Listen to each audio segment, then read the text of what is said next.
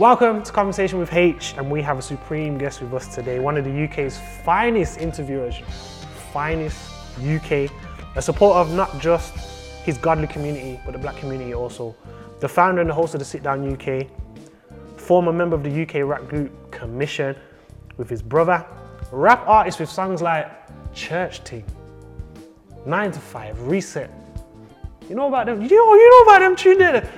I got a reset. You know what he was doing the deep voice and got a reset. You know what he's doing all of that? Listen, Last My Way, Practice Hours off Moment of Clarity. You go check out that album because that album is cold. And he's got more rhythms on top of that. He's got the Black Box freestyle from years ago. Listen, go check out one of them. He's a son, he's a brother, he's a husband, he's a father. He's Mr. They Still Can't Rain on the Iceman. Also known as Mr. OHA and Mr. OIA. One hit away and one interview away. I present to you Tope Chidozie, aka I See the Host. How you doing today? I'm good, bro, man. That's a good introduction. Nah, I had to, I have to give you all of the, I have to give you accolades, at the start. I have to give you accolades. But cool, for those who don't know who you are, who is Icy and who is Tope? They're the same person. Okay. Yeah, I'd say they're the same person. It's just that I have to. Each one does different things. Okay. So Icy's front facing. So anything you see me do, I guess entertainment-wise, or I did music. That's how everyone knew me. I was blind, but now I see. That's where it comes from. Oh, cool. So that's it's front facing. But I can't be Icy to my daughter. Yeah. Do you know what I'm saying? I can't be Icy to my wife. I'm top hair. That's just me. But it's a different part of me. So when I go on stage, I'm naturally introverted. Okay. So when I go on stage, I can't do the sit down introverted. Yeah. You see what I'm saying? So that part of me, I really believe it's just God's anointing. It's anointing to do the work that He needs me to do then and there. If you catch me 10 minutes after that, you'll catch top hair. And so people have said it. People have said, I don't know, when you come off stage, you seem a bit quiet. I'm like, it's just me. They're parts of me, but they show themselves up in different ways when needed. And I think God anoints me to do certain things that are loud, but naturally me, I would just be sitting in the corner. Do you find yourself kind of like having to balance the two in a lot of scenarios? Like you talked about the sit down, which we'll talk about a little bit more. Yeah. But just in terms of in general, do you find yourself kind of balancing the two? And when the Icy should come out, when the Tope should, do you find that? Yeah, I see what you mean. No, I think I know when it's needed. Okay. But I'm not afraid to just be myself. Yeah. When I'm doing a sit down, for example, and interviewing the guests and hosting the whole event, I know I just can't be that person who would love to be reserved and know what is needed at that time. But at the same time, I can go to an event and I just stand in the corner and that's just me. And some people they don't understand the differences, but it's just, I'm an introvert, but I do extrovert things. Yeah. God enables me to extrovert things when I was doing music. That's an extrovert thing, and I've got to serve the people in that manner. But at the same time, I can revert to just quiet me in the corner, like whenever, and it's all right. It feels like Icy is the host of the sit down, and Tope is the one who'd be sitting in the audience.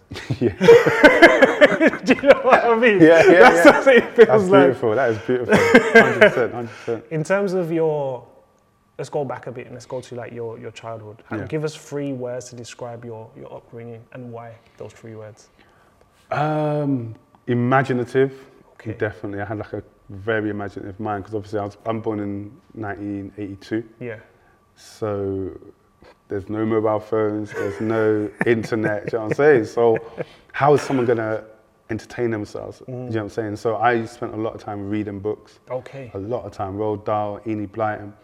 And some of these books only have like, 2-3 pictures in them, do you know what I'm saying? So, a couple of drawings. Yeah, do you know what I'm saying? So I've had to use my mind and transport into the world of what they're talking about. Yeah. And I think I don't know why, but when I was younger, I used to use that imagination a lot. So I'd read a page and I'd imagine myself walking through the fields and walking with the characters. Yeah. And I think that ability to visualize things has always kind of traveled into the stuff that I do now. Yeah. So if I'm going to do, write a song, I'm thinking of the visuals. And I'm trying to make sure that the song, if you were listening to it, you could be able to picture it. That's what my imagination has done. Yeah. So imaginative, creative, very creative. That's where I kind of started to write poetry. Okay. A was very artsy when I was young. And I just thought, I would always think of different things I could just do with my hands. Because obviously, like you said, what can you do? You're not scrolling on the gram or anything like that. You're just a young child, just you know, left to your own device and trying to make your way through it. So very creative. But then the last one would be sad. It was, really, you know, parts of my childhood were sad because I originally lived with my biological father. It was just me and him. Yeah. And our relationship wasn't the greatest. It was one, I would more say predicated on fear than love. He, you know, his father was from the military, and I think through his experience of childhood and growing up, that's what he experienced, quite harsh and firm, and I think I received that, and so it meant I would retreat into myself a lot of the time, and that's why I had to become creative. I had to become imaginative because it was just, I'm just me on my own. That was your output in terms of what was happening. Exactly. It was that escapism. That was that way to kind of dive into a book, was to escape into the book, and to dive into my imagination was to be away from what was happening. So those three words, I think they sum up that childhood. How would you say the era that you grew up in, and kind of like growing up in the ends, would you say that still defines you, like even today? I think, you know, I grew up in South London originally, so I'm a West boy, but I'm a South boy. I grew up in Champion Hill, like Dulwich. Yeah. But I got shipped out. I got moved to live with my mum and my stepfather for around, what age was that? Maybe around, what age is it when you're moving into like year 5, year 6? Like 10. You're like 10, 11. Yeah. So I would say my formative years were actually were done in West London. Okay. Now, you know that TikTok guy that does that. This is what South London's doing. So like, so West London has always been seen as this like, I don't know, softer side of London. Yeah, softer side of London. And I always thought, I like that. Like, you know, if you say you're from South London, immediately there becomes this impression of who you're supposed to be and what it is like. Yes. So there's that hard exterior, etc. But West was seen as so soft and whatever. It meant that I could be myself. I could find and define what was cool for me. So the roads and all that stuff, that wasn't cool to me. That was like, wow, that's dead. Like, wow. I was scared of that. I don't want someone punching me in my face. I don't want somebody running up into the school with a knife or gun. I was nah, like I'd rather, again, use my imagination, use my creativity and be lean towards that. So the way it defined me was it really changed the trajectory of where I was going. It helped me define what do I think is cool in my own brain as opposed to what everyone else is doing. I remember there was one time, there was a lunch break that we had in sixth form. And, you know, every school, I think, has this alleyway, where everybody is. And I think everybody was like smoking weed or whatever. And so I said, oh, do you want some? And I was like, no. What am I was like, and that was probably a shock to them that you said no. I was like, no, like that's dead. I used to have asthma when I was younger anyway. So it's like, what, who wants to be smoking weed? Like, how's he thinking of the asthma? That's what I think I was thinking. I don't want to have an asthma attack. So West London, that kind of era of growing up in it, it kind of just made me, it kind of gave me the freedom to be like, nah, I'm going to define what is cool and I'm going to define what is right for me as opposed to, you know, what is happening all around me. Yeah. How did you moving from your father to your mother, how did that affect you? Or how do you know that affected you? I think, you know, because when I moved to live with my mum, and that was when I met my other brothers and sisters, and I always had contact with them. But more so, I just think it was the difference of like environments and growing up. So I remember one time in summer holidays, and my mum had to go out and she made snacks for us. She put the snacks on the table and he's like, okay, you guys, you know, eat your snacks. There's TV there, you know, don't answer the door, all that type of thing. And I think the difference was that I didn't have that with my father. I think I felt more always on edge. I was never used to being relaxed. You know what I'm saying? And again, I think that's more so the upbringing he had and how it poured out in our home. But I wasn't used to being relaxed in the presence of adults. So coming over to live with my mum and my stepdad, you know, it was just like, wow, you're not allowed to just eat food in front of the TV like that. Wow. So it took time to adjust because I was just like, wow, there's so much freedom here. Compared to where you just come from. Yeah, so it's almost like, just being let out of prison and you're just like, rah, like everyone is just freely roaming, but you still got a prison mentality kind of mindset. Did that affect you creatively as well? As in later in life? Yeah. No, it's funny. I think my creativity and my imagination has never been diminished. Yeah, because it's so limitless. Yeah. And because it's that form of escapism, you can't, in my mind, what is going on, you can't stop that. Yeah. That's the place to go. And so now you can't, it's almost like that place was untouched. Even when I was over there, I was writing poems and stories and the music came. So yeah, it was almost like that place forever is like untouched. When we all grow up, or when we all start growing up, we think about what our occupation is going to be when we get older. And obviously, later on in life, you want to be a copywriter in advertising. But when you were growing up, what did you want to be, and how did you kind of differ from that route, or are you on that route at the moment?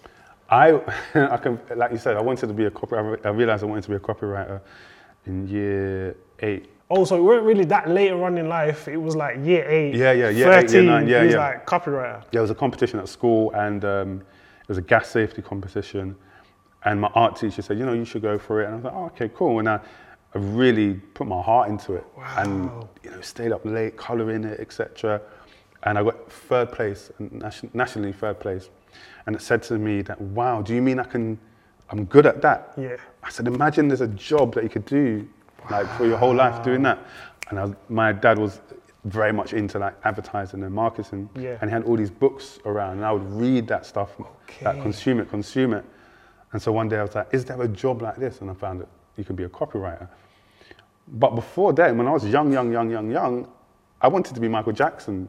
That's what I wanted to be. I wanted to be with Michael Jackson, around Michael Jackson, just Michael Jackson. Why? I'm not going to say why Michael Jackson, can't understand. But considering who you are now, in terms of Tope, the introvert, Icy, the extrovert, the fact that you want to be Michael Jackson, who was, some would say, has a similar kind of MJ, the pop star, is that extrovert, but when he's kind of like within himself a little bit when he comes off the stage. Yeah, true. It's quite interesting that you wanted to be Michael Jackson of all people. Did you kind of tap into like music from then, or was it like just Michael Jackson the person? I think it was. What he meant to you, that's what you wanted to do. Yeah, I have a lyric that says, MJ was my surrogate, raised me on Billie Jean, showed me how to really dream. And I think he was someone, it's so weird, but he was just someone that, he was so far removed from my life and so far removed from my reality, but he just represented, it's weird, he represented magic and wonder. It was weird. He had this mystique around him he was so talented, but so humble. So talented, but seemed so full of love. Yeah. And maybe it's that love element again. There we go. Like, because I didn't really feel I had it, maybe I saw it in him, like being myself, like for real. Like, and so it was to be close to Michael. Like, obviously we would see children around him. Yeah. Whether he did what he did, I don't know. That's not my jurisdiction. But he just seemed to ooze love. I think I just wanted to be near that. And that was like the poster male that we had. Yeah. Like globally and universally. So I don't know, it's weird. I was just like fascinated by him. And I remember I got to see him in concert in 1993. Yeah. Was it 1993 or 1994 in Wembley Arena when it had the two towers. Yeah. And that was, whoa. You know, I'm sitting here, but Michael's over there. Like in real life, that was mad. And I remember we were getting ready to start the concert, and there was a gentleman downstairs dressed like him. And I said to my dad, I want to go and see Michael, because I don't know about impersonators. Yeah, not free. You know what I'm saying? I'm just like, there's only, why would somebody be looking and dressing exactly like him? It must be Michael. And so I said, I want to go. And he said, I was saying, no, you can't go. And I was devastated. I was like, I can't meet Michael? Wow. you know, it's only later in life you realise that, that's it's just, them, you know what I'm saying? Just some impersonator that was happy to be there. So, yeah, man. So in terms of like, we talked about Michael, we talked about music to a degree. When does kind of like you, Icy, the rap artist start? Does that start from school? And then how does kind of like commission start as well? Yeah. So music, man. Music has always been, I guess, like that escape as well. But when I started, it was at my church. My church at the time was Jesus House. Okay, yeah. Jesus House for Ordinations. Hello, I'm Mr. Pastor Agui Ruku, big up to him. I came to a service and there was this guy rapping on stage. Okay. And I was like, what is going on? Just confused. Bruv, you mean Christians allowed to rap? No, I was shocked out of my head. He was just rapping on stage. You know, they'd done praise and worship, and Pastor had introduced him. I was like, and I was just fixated on him. I was like, oh my days. And his name is Yomi. After he came off stage, I went to him and I said, I need you to teach me how to do that. I need you to teach me how to do that. Before you carry on, was you writing poetry before that? Yeah. Okay. I was writing, performing it. Okay. I can't remember what my name was. It wasn't even Icy then. It was just, I think, Top Hair. Yeah, that was it. Was it Top Hair the poet? Hey, could have been something like that. Yeah. But I was dabbling with words back then, but I had never moved into music. But I saw that and was like, so you mean that can be done? Yeah. And so this is why representation is so important, not just, I guess, in the media, but in church as well. Can you show me it can be done? Yeah. And he showed me it can be done. And I said, you need to teach me. Now, before then, I'd never written a lyric in my life. So he said, cool. We met up and he said, okay, let's do this song. So he sent me the beat. And this is rap days. This is like rap. Yeah. You know. And I was like, okay, where is it? He goes, where's what? The lyrics. What, you expect me to write this? Fam, I just done poetry. I just do a little poetry. You expect me to write this? I said, no, it's you that's got to write it. So I think I took the song home. And I think I just pieced together, you know, when you're coming from poetry, you almost are doing it anyway. You're songwriting anyway. Yeah. So I was able to piece it together and we would perform back to the church. Oh, we would perform back to our youth group. And those were some powerful years because I was young, but I was going before audiences and learning about confidence. How do you hold the mic? How do you perform before different types of audience? We would go all the way up to Norwich. We would go to Brixton. So these were early years. And then as that carried on, garage came into the scene. UK garage came up, and it was just bubbling. And I was leaning towards garage. I was like, you know what? At first, I hated it. Yeah. But then I started to lean towards it. And I remember I came to a rehearsal because I've been listening to so much garage. Yeah. And he said, you've been listening to garage, innit? Because I can hear it in your flow. Okay. I was like, yeah, these are the days are so solid as well. So now, even more so, I'm like, oh, I might want to dabble into this. Graciously, big up to Yomi, he was like, you know what? Because we were a group. Yeah. You know what I'm saying? We were a group. But he was like, if that's where you want to go, if that's the path you want to go, like, go on. Why would I hold you back? So I got into that. And then I met up with a friend at sixth form, Joshua Dominguez, big up Joshua, man. Every Friday, we would make a tape. Every Friday? Every single Friday, we'd go to his house and we would make a tape. We would listen to that tape throughout the whole week, then we'd come back and we'd record again. What were the mistakes we made last week that we can perfect this week? Those, again, formative years, because it was teaching me about honing the skill and perfecting the art of what you do. Yeah. Over a period of time, we were doing that. We did like the sixth form boat parties. That was like graduation. It's like if people were saying, "Oh, you lot should do the sixth form boat party," we were like, "Okay, cool." And I remember I got one reload for Dilemma. That's like your Wembley Stadium. That was my Wembley Stadium, man. I remember that. Was my Wembley. I was like, the next day, because we used to tape it. Yeah. And everyone was just playing the tapes back, and I was like, yeah. And then Grime came. Yeah. And then when Grime came, it was like, right, okay. I'd heard Asher D. And I said, that's me, man. I wasn't too much into the, I was into the lyrical aspect of it. So Asher D, he represented that for me. And I remember when I got to meet him at one studio, that was as like meeting Michael. Do you know what I'm saying? 'Cause I would study Ashley. When Ashley went jail, I prayed so much for him. Wow. Prayed so hard for him. That was hard.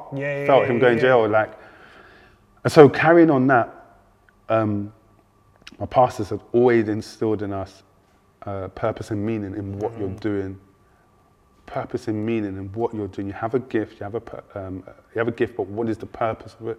Find it, because God will use it to connect to people and touch people. So even though I'm just writing lyrics, I'm always lacing it with hope and trying to point to God. And at the same time, my brother started to write lyrics. So we're in the same house. He's writing lyrics in the bedroom, but I'm already out there doing Icy. I'm Icy by this time.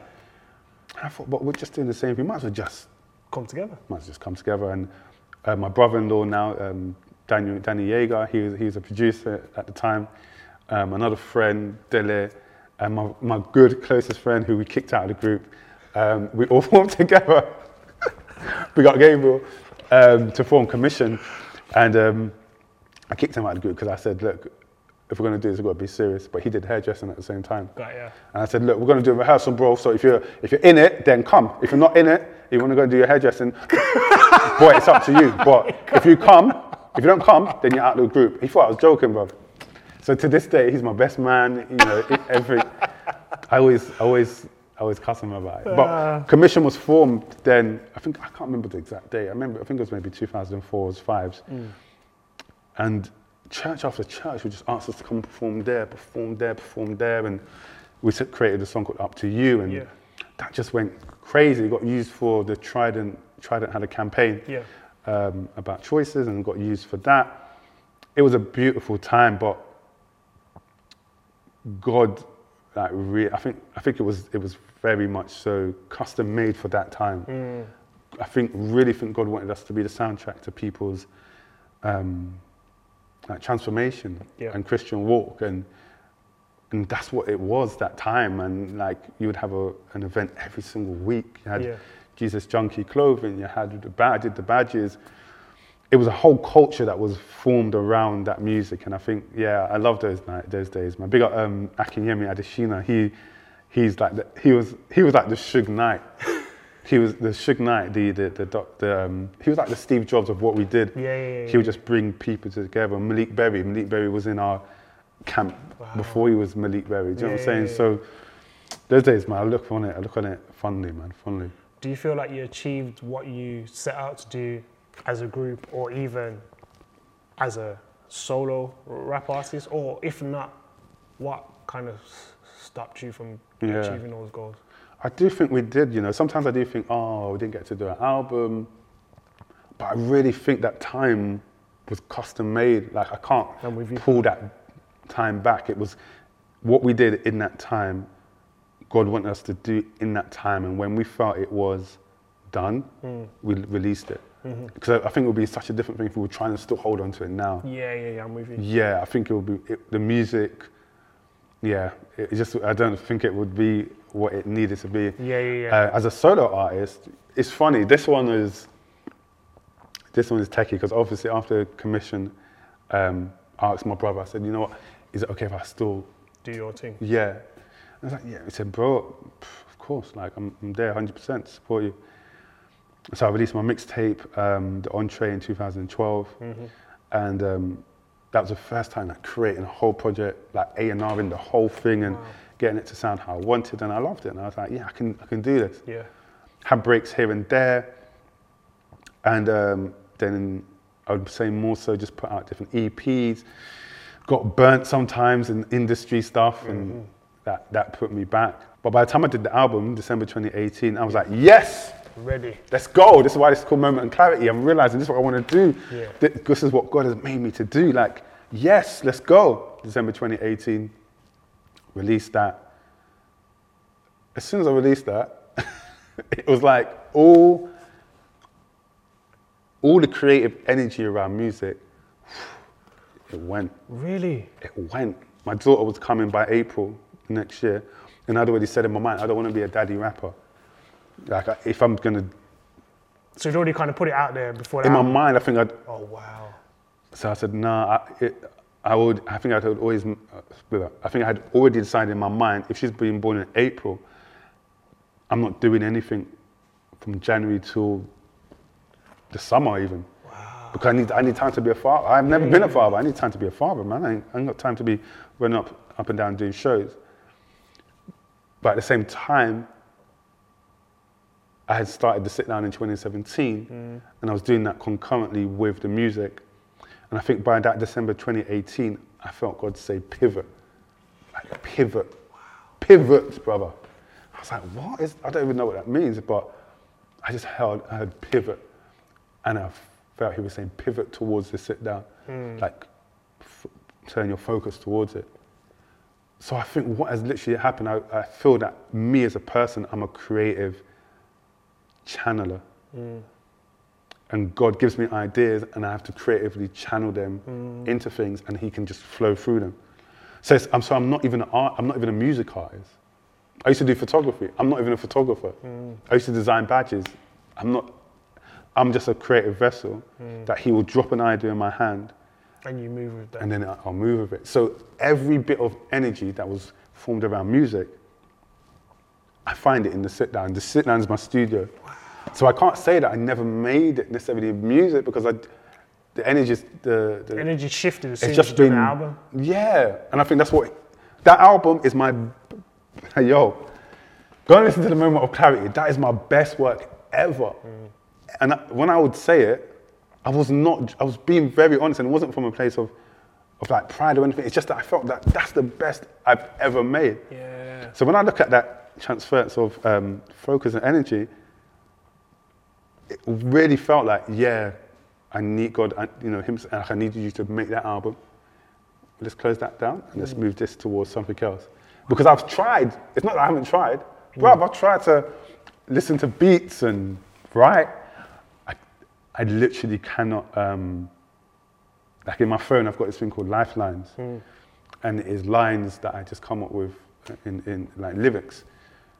The other 2 months ago, I wrote maybe 16 bars or 16 bars. And I was like, oh my gosh, I'm back. Yes. I was like, yes, Ice is back. Oh my days. The next day, fam, that energy had gone. The next 2 days, I was like, that was cool. I'm good. That's fine now. Right, who's the next guest? 16 bars. I was like, who's the next guest for the sit down? So it just showed me that, okay, you know what? If he opens up that tap again, cool, I'm ready to go, God. But as I feel it, I'll move with it. So I can't really say that, I didn't reach the dizzying heights. I reached the dizzying heights of my purpose. Yeah. And then we move on to something else. The fact that you were talking about your energy shifting into kind of the sit down, and even with the sit down, as you said, you started it whilst you were still doing the solo career. The Moment of Clarity was still like a year and a bit away before you even got to that. So you talked about the pivot around the album, but when was the pivot to even just start the sit down anyway? Like, what was happening at that particular moment in time? Yeah, I must have definitely not been doing music, but the idea's been sitting with me for so long. There's a platform in America by Elliot Wilson called The Crown. I used to watch that religiously, and he would just, Nicki Minaj, Drake, Lil Wayne, whenever they would have an album coming up, they'd go see him. He would go and see him, sit down with him with a massive audience, and he would just interview them. And I just loved the setup, and I used to think, pardon me, it would be great to have that in the UK, because there's nothing really like an event. Yeah.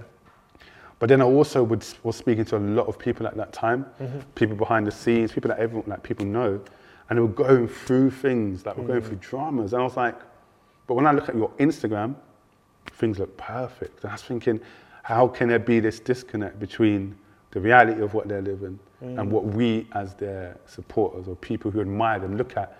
How can those be so difficult, so distant? Is there a way that we could bring those closer together, where the person can feel, comfortable and free enough to share that, and we get to hear that as well and learn from the ups, the downs, everything in between. Learn from the mistakes.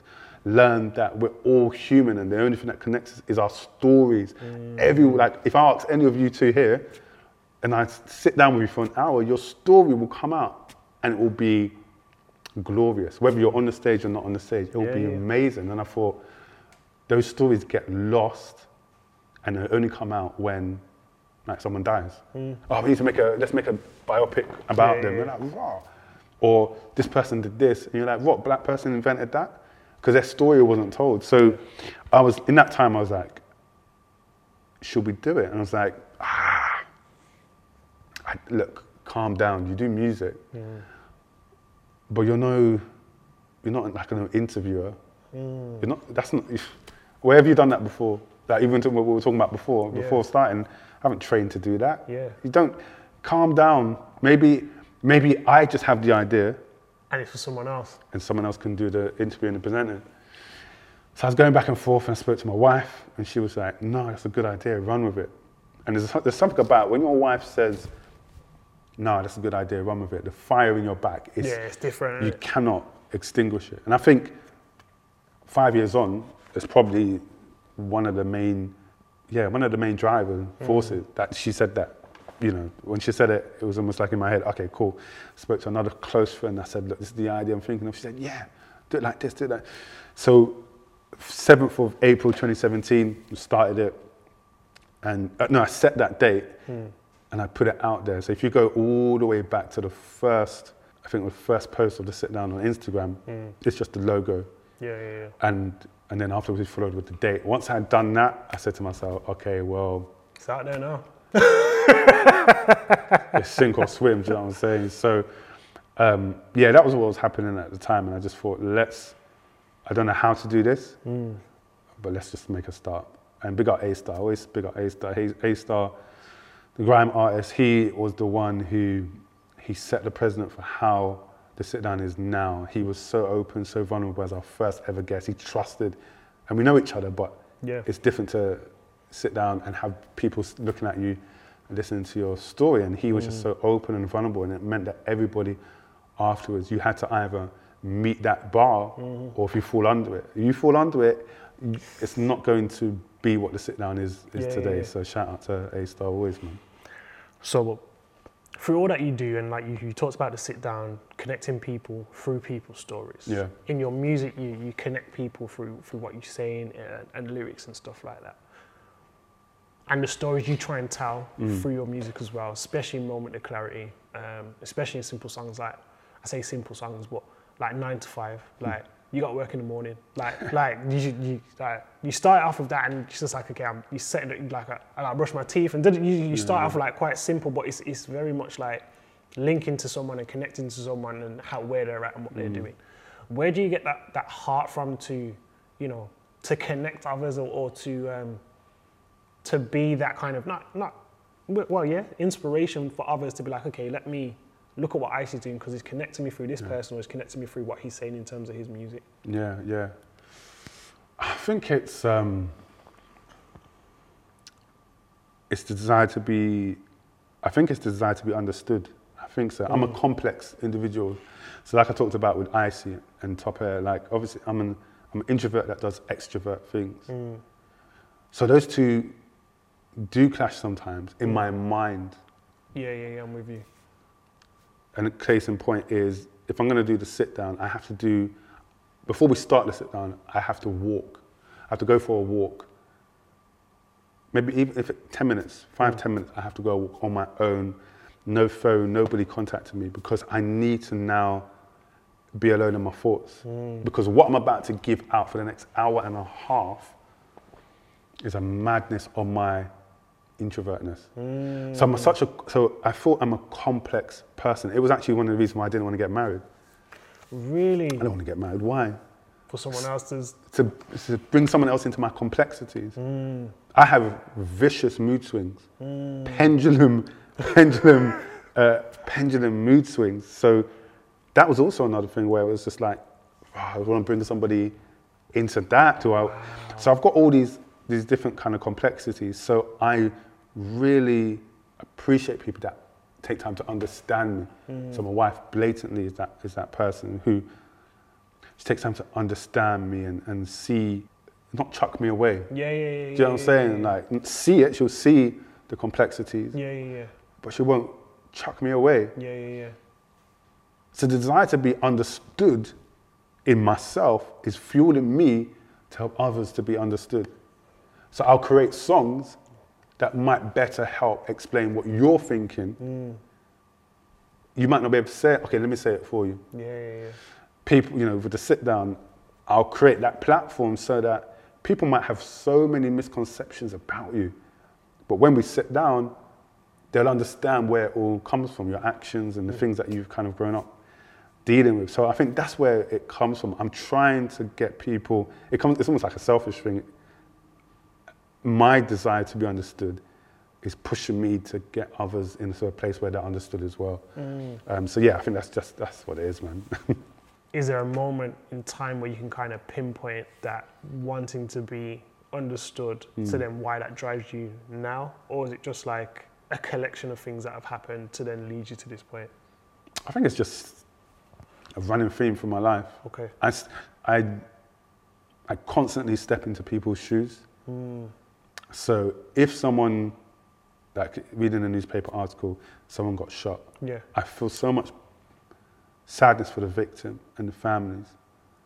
But then my mind goes to the shooter and starts to unravel, what were they thinking? What was it that was going through their mind, and how are they feeling right now? If they're on the run, for example, where are you holding up? You've heard everything that's happening around you. What do you think about this? Do you regret it? Or you got sentenced. You're in jail now. You're in jail for 30 years. Has it dawned on you, or do you have to shove? So I'm constantly, it's a running theme for my life where I've constantly thought, okay, well, what does that person think? So there was a song I did called I Am Judas.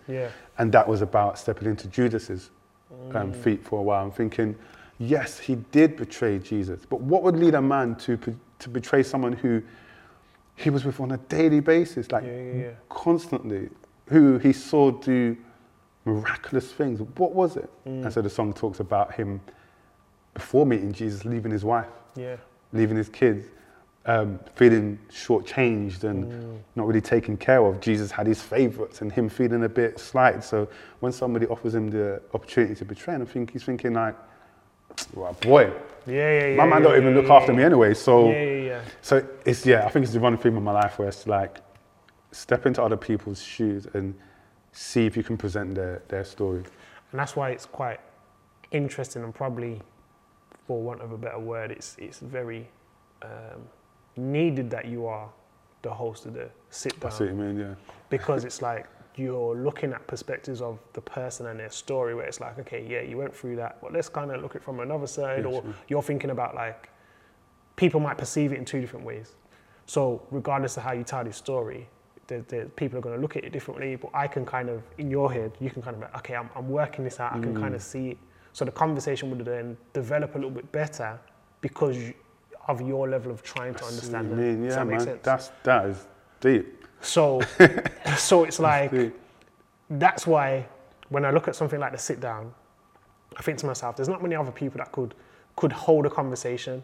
There's no one else really, apart from yourself, that I see could do the sit down. I see what you mean. I see what you mean. And now what you're explaining to us and everyone who's watching is that because of how you think and you're always trying to be understood and trying to help others to be understood, you're going to look with a new level of empathy that not everyone will have towards the person that you're talking to, because you're not just trying to understand their story, you're trying to understand how did you get to this part, or how did you get to that part? Whereas everyone who's listening is like, oh, that's interesting. Let me ask a question on that. Whereas you're like, but I want to know the detail behind that. Does that make sense? Sometimes I'm watching interviews of the people that I'm going to interview, and the person or the presenter will say something, and then I'm like, no, go back to the what was that? You was uncertain.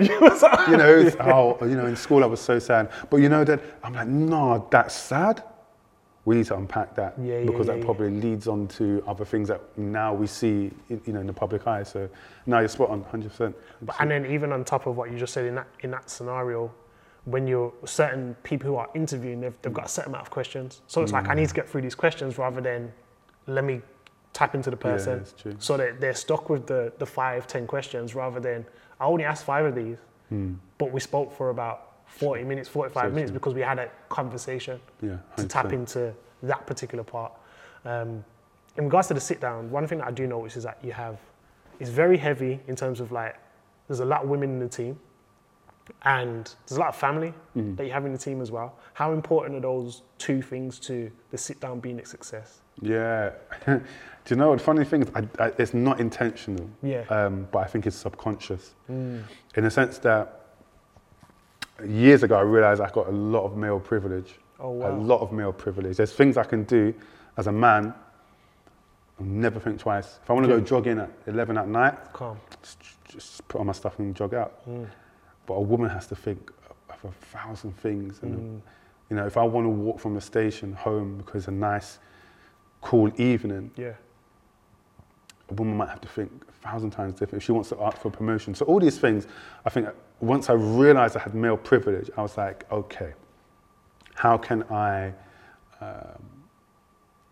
combat that? And I think that was a subconscious thing I decided in my mind that, okay, I'm gonna try and do things that help that. So when we're building the sit down, it just seemed like when we would ask for volunteers or assistants, it would be women that came forward. Okay. And so it's almost like subconsciously that has happened, and now it's down to me, okay, what do you do with that subconscious understanding of what you want to do, which is to combat it? What can you do? Okay, we'll put them in place of power and responsibility, rather than just hold it myself. And me, because, you know, the sit down's my baby, the hardest thing has been to let it go and say, can you do this? Can you do this? There's a lot I still do, but I'm learning over the last 2 years, okay, you've got to let go and put it into people's hands. And just recently we teamed up with a woman called Raquel Deku. She owns a company called XP Events. And she just came alongside us, especially on the last 2 that we've done. And we work on like a consultancy event management basis. So if I'm going to do something, I'll be like, okay, Raquel, what do you think about this? And based on all her wealth of knowledge and experience, she's able to give me insight that I didn't even know. So it's important to me that I put these women in places of power, because it can only serve the vision better. Do you know what I'm saying? Because they're looking at things from a whole different angle. We've got another a woman working with us called Nadia Lamani, and when we did Henry's event, I said, okay, could you help me do social media? So run our Insta stories. She's never done it before. She ran it, did an amazing job. But before we started, we had the hospitality section to get ready. Tables, napkins, all that type of thing. She paid so much attention and detail to that one task. I remember I came over to her and I said, no, that's not your, someone else is doing that, that's fine. She goes, I know, but I just saw it like that. I just want to make sure it's. So the next one, showed us one. I said, you're hospitality. And food. And she just killed it. And so it's seeing the wealth of knowledge, of wisdom, of value that we have in women, and empowering them and just saying, look, you run with it. You're more than capable. So rather than me just talking about it, the reason the team looks like that is because subconsciously I think we're just doing it. And then with the family aspect, my brother, my 2 sisters, my wife, man, they've been, goodness me, since commission, do you know what I'm saying? Every single time I want to do something and embark on something and I have a vision for something, they are there. Do you know what I'm saying? They're just there to go, ready to go. Like, what do you need? And I love them for that. So it enables me to just do what I need to do, having that full knowledge, having that in my brain that I know I'm here presenting the show, but my brother and sister are holding the forts over there. They understand me, they understand the vision, they understand what we're trying to do here, and they will execute it to the 100th power, to the top of the excellence that they can, because I'm their brother. Do you know what I'm saying? So there's that trust and there's that reassurance that even if I'm not there, you know, they'll get it done. So it is become a family affair. But you know what I've realized also? Those who are coming on board are our family. They are becoming our family. We've had new additions like Ola, Christina, Sarah, Salima Kamara. These are people who are now part of our family. This is our family. Anybody that comes into the sit down to lend your hand, they become our family. Whether you can do you don't need to be able to do every show. And there's people that message me, because we have a massive WhatsApp group, and sometimes they'll be like, Toppy, I'm sorry that I can't do this one. I'm like, fam, this is an open door. Whenever you feel you're ready to, come on down, like, that's fine. This is not your job. You've got a life to live. So anytime you want to put your hands to that, we welcome you back as family. And thankfully, that family feel gets translated into the event. And people continue to keep on saying, I just felt welcome. I just felt part of a family. And that's only down to the team. It's down to the team. So, what do you think is required for the sit down to go to that next level? And what do you need to improve on for that to happen also? Go to the next level. Well, frankly, money is always going to be the thing. It's self-funded by myself. So anytime we're doing these events, I'm just chopping money here for my salary and just trying to make it work. So having pools of funding. So now we're looking at applying for grants, applying for funding. Guys, if you know any places to apply, let me know. And I think that can help take it to the next level by investing in the production. The production is an experience. It's not an event, it's an experience. So we're constantly trying to pour money into, things as small as the goodie bags. What do we put in the goodie bags? Because that costs money. Like, that costs money. To do customized mugs, it costs money. To do customized pens, it costs money. So to have the funding to pour into that and to make that experience beautiful for people would be amazing. I want to one day have our own venue where we customize that whole venue and kit it out so you're really walking into the sit down experience. Marketing, like, you can have a great thing, but if nobody knows about it, like, it's not, how great is that thing? So pouring more money into that. But I think we're just at a stage where we're still growing. Like, it's been 5 years, but that 5 years has been spent trying to increase its value and its worth. People seeing its value and worth in paying money to come to the sit down. And I think we're just getting to a place where people are like, how much is the ticket price? That's something I can part with and be a part of. And we're just getting there. We had COVID knocked us down for a while. We had to transition online, but we're just getting back into the swing of things, learning how to operate this event, irrespective of the venue that we're in. We changed venues. We got Soho Works for accommodating us. So I remember the first one we did with Shanice Shaway after the lockdowns lifted. I was like, how do we do this again? I couldn't remember. 2 years, was it 2 years? I couldn't remember how to do events. We had to acclimatize into a venue and get it working like a nice, well-oiled machine. And now having new people join us, there's the management of that. So I think the way that we can elevate it and take it to the next level is keep doing what we do, but just add little things to it that's going to make it better. The funding, the marketing, more team, more people coming alongside what we do. So, and more people just shouting about it, man. The more, we don't have billboards, but the people are our billboards. Do you know what I'm saying? So the more people can do it through word of mouth and come to any event irrespective of the person, the more that it will just get out there and it become, what we want it to become is the go-to place. Adele knew where she had to go. She went to Oprah. Meghan and Harry, they knew, where did we go to reveal the core of who we are? I need to go to Oprah and sit down with Oprah. And that's what we want to be. If you need to find out the core of a person or to reveal the core of who you are, come to the sit down. And we want to establish that cultural relevance. So that's what we're just working on. How do you manage the weight of ambition without burning yourself out? Or is that something you're still working on? I don't know how to balance it yet. I don't even know how to balance it, man. I call it the burden of ambition, man. The burden of ambition is like when you're constantly thinking of how to achieve this thing, but you can't switch off. You cannot switch off, and it's not a good thing.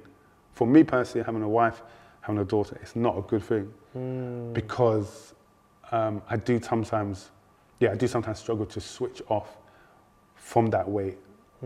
But it's just this burning thing within me that says, you got to die empty, and you know, what was drilled in us when we were younger about purpose and about intention, it just won't leave. I know that I've only got a certain amount of time here, and I've got to leave something. I've got to do something that is going to make an impact. That's just what that just, you know, it just won't leave me.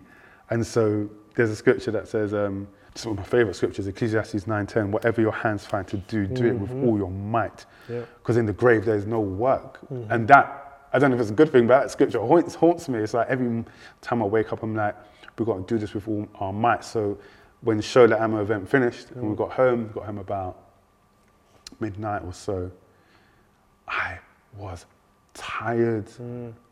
I was, again, the extrovertness that was needed now needs to be recharged because I'm exhausted. And I always tell my wife, look, after the sit down, I just need time to. So I was in the living room and I had all the equipment in the living room and I was thinking, right, we should go to bed. Then, you know, the ambition kicked in and said, to bed? Wow. You're going to bed? Who's going to send out the email tomorrow morning thanking everyone that came? Are you going to wait? When are you going to do that? Are you going to do that by midday? No, that needs to be in the inbox in the morning. So as soon as they, or before, between 6 and 7, that needs to be in their inbox. So as people are waking up and checking their emails, they feel appreciated for coming out, especially because of the TfL strike. You better spend the next 40 minutes, carve out that email on Flowdesk and schedule it. So I was doing it on the laptop and then I was dozing off. Then I wake up again, I'll look at the time, I'll be like, oh my gosh, it's going to 1. We need to hurry up, okay. And I'll start to design it, write out the content, I'll fall asleep. And I said, wait, like, come on, brother. We need to get this, schedule this email. If you want to sleep, you've got to schedule this email. Eventually I scheduled it. And I was happy that it went out, but that was the weight of the burden of ambition on my shoulders, thinking we've got to take care of our people, we've got to make sure they feel, you know, we keep this ball rolling. And then imagine, as soon as I finished it, I was like, right, so what's next? You need to get the next one, to book the next one. Two days off, it was this week. Like even a day after, I was like, it's not good, innit? But I was like, oh my gosh, I haven't booked the next one already. How come we haven't booked it? Time is ticking, you know, Ice. You haven't booked the next person. Yo, we're supposed to do one by June. You need to lock that in there, so we need to get the market. But I have to also tell myself, brother, calm down, relax, ease up, leave the phone today, just chill with your daughter, chill with your wife, ease up, take some time for yourself, ease up, let's pick it up next week, do you know what I'm saying? So, I still, some of the more of the story, I need to balance it, I need to still find a way to balance it. You talked about being a husband, being a father. How have, you know, your marriage today, and how is that kind of, what it was when it started and how is it's evolved to today? How does that help you with that burden of ambition? And how has you becoming a father changed how you utilize your skills and your abilities, especially with that weight of the burden of ambition that you have on you consistently? Yeah. I think it shifts who you're doing it for. And so my wife we've been together for 10 years, coming up to 10 years now, married. So her support pushes that drive constantly. That support, her support and her being by my side pushes that drive to succeed and get this. And it's funny because I'm not sure what the get this is yet. It's so funny, so I'm chasing something but to a place where, I think to a place where it feeds us, do you know what I'm saying, and takes care of other things. So her being by my side, from where it was, you know, we met, we became friends and was able to transition into a relationship and then marriage. But she's just always been a supportive person, and I think that helps push that drive. But then she's also someone who helps to balance that ambition a bit. So she'll pull me back a bit and say, you need to eat, or look, you need to sleep. Even that night, I think she was saying, okay, you need to rest. You need to, so she is almost the one that is better at helping balance that burden. But it's definitely a driving force. And then my daughter coming on the scene, everyone says, yeah, it changed me. I don't know if it changed me. I don't think it changed me. Wow. I think it reinforced what I was doing anyway. Yeah, okay. Where it was like, I want this to work for all of us. If Spotify, if YouTube, my guys, if they were to come through and say, here's 600,000, here's $1 million to do this on a large scale, keep all your licensing, keep all your rights, I'll snatch that up. Do you know what I'm saying? I'll work at thinking about, okay, how do we now hand this off to someone? Because my work I've almost like, I can hands off now. Yeah. But until then, and until we are cemented into culture, the drive is going to consistently be in. And my wife and my daughter coming into the picture only enhance it, but it's been there from maybe the time I read that scripture. It's been there from maybe from the time Pastor Agu, Pastor Badger, Kisonya were there telling you have purpose, you have drive. It just won't leave. So these entities enhance it, but they're also helping, I guess, to balance it, as I go on. In all that you do, and with history being your favourite subject at school. Yeah, big up history. When everything is said and done, and this life is over, how do you want to be remembered? And who would you have wanted to become? Who would I have wanted to become? Jeez. Who would I have wanted to become? I think how to be remembered. Someone said this once. I interviewed someone, I can't remember. But I interviewed someone and I asked them about legacy, and they said they don't think about legacy because they're not in control of it. Yeah. And I really thought of that. I thought, rah, you could be living throughout your life trying to leave this legacy, unwittingly treated everybody bad, and then die, think you left an amazing legacy, and all people are left with is your experience that you had with them. And when, big up Jamal Edwards, man, rest in peace forever. When he passed, I saw that legacy is not controlled by you. It literally is the experiences that people had with you, and what you left and deposited in their hearts. That's the legacy they keep with them forever. So with Jamal, that's what everyone has. When those stories start to fly out, it's what they'd kept in their heart for so long that meant something to them. But Jamal did it, and went on to do other things. He might have connected you with something.